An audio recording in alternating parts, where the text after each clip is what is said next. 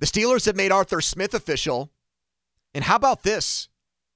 The Saints are hiring Klint Kubiak to be their offensive coordinator.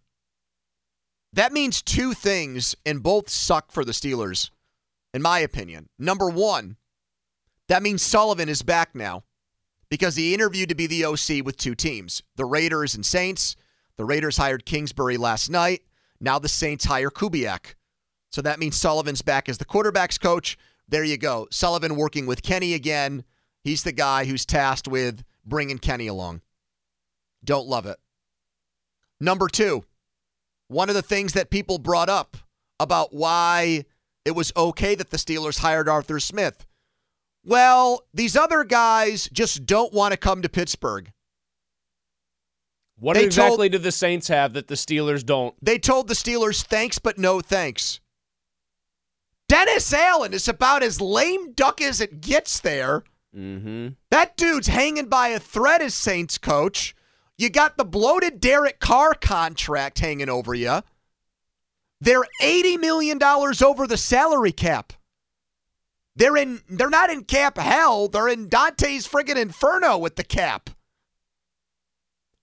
And that's where Klint Kubiak is going? And you didn't even want to talk to the guy? Not good. You know, you guys ever watch Family Guy? I actually will say, if you guys watch Family Guy, this is a grinds my gears moment for me. What are they doing? I know. The only thing I'll say is, if Klint Kubiak was one of those people they quietly contacted under the radar, back channels, and he said no to them, that's even worse.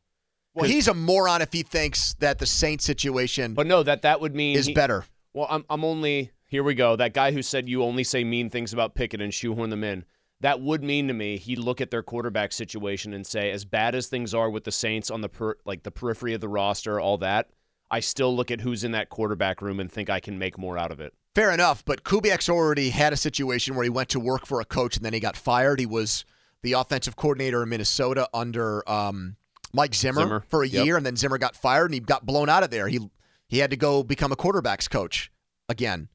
You've already lived that.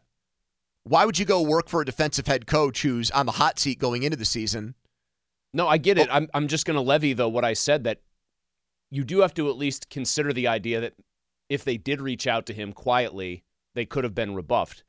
I'll actually say, though, the shortest distance between 2 points here is kind of the one that I believe, and that's that they didn't even talk to him.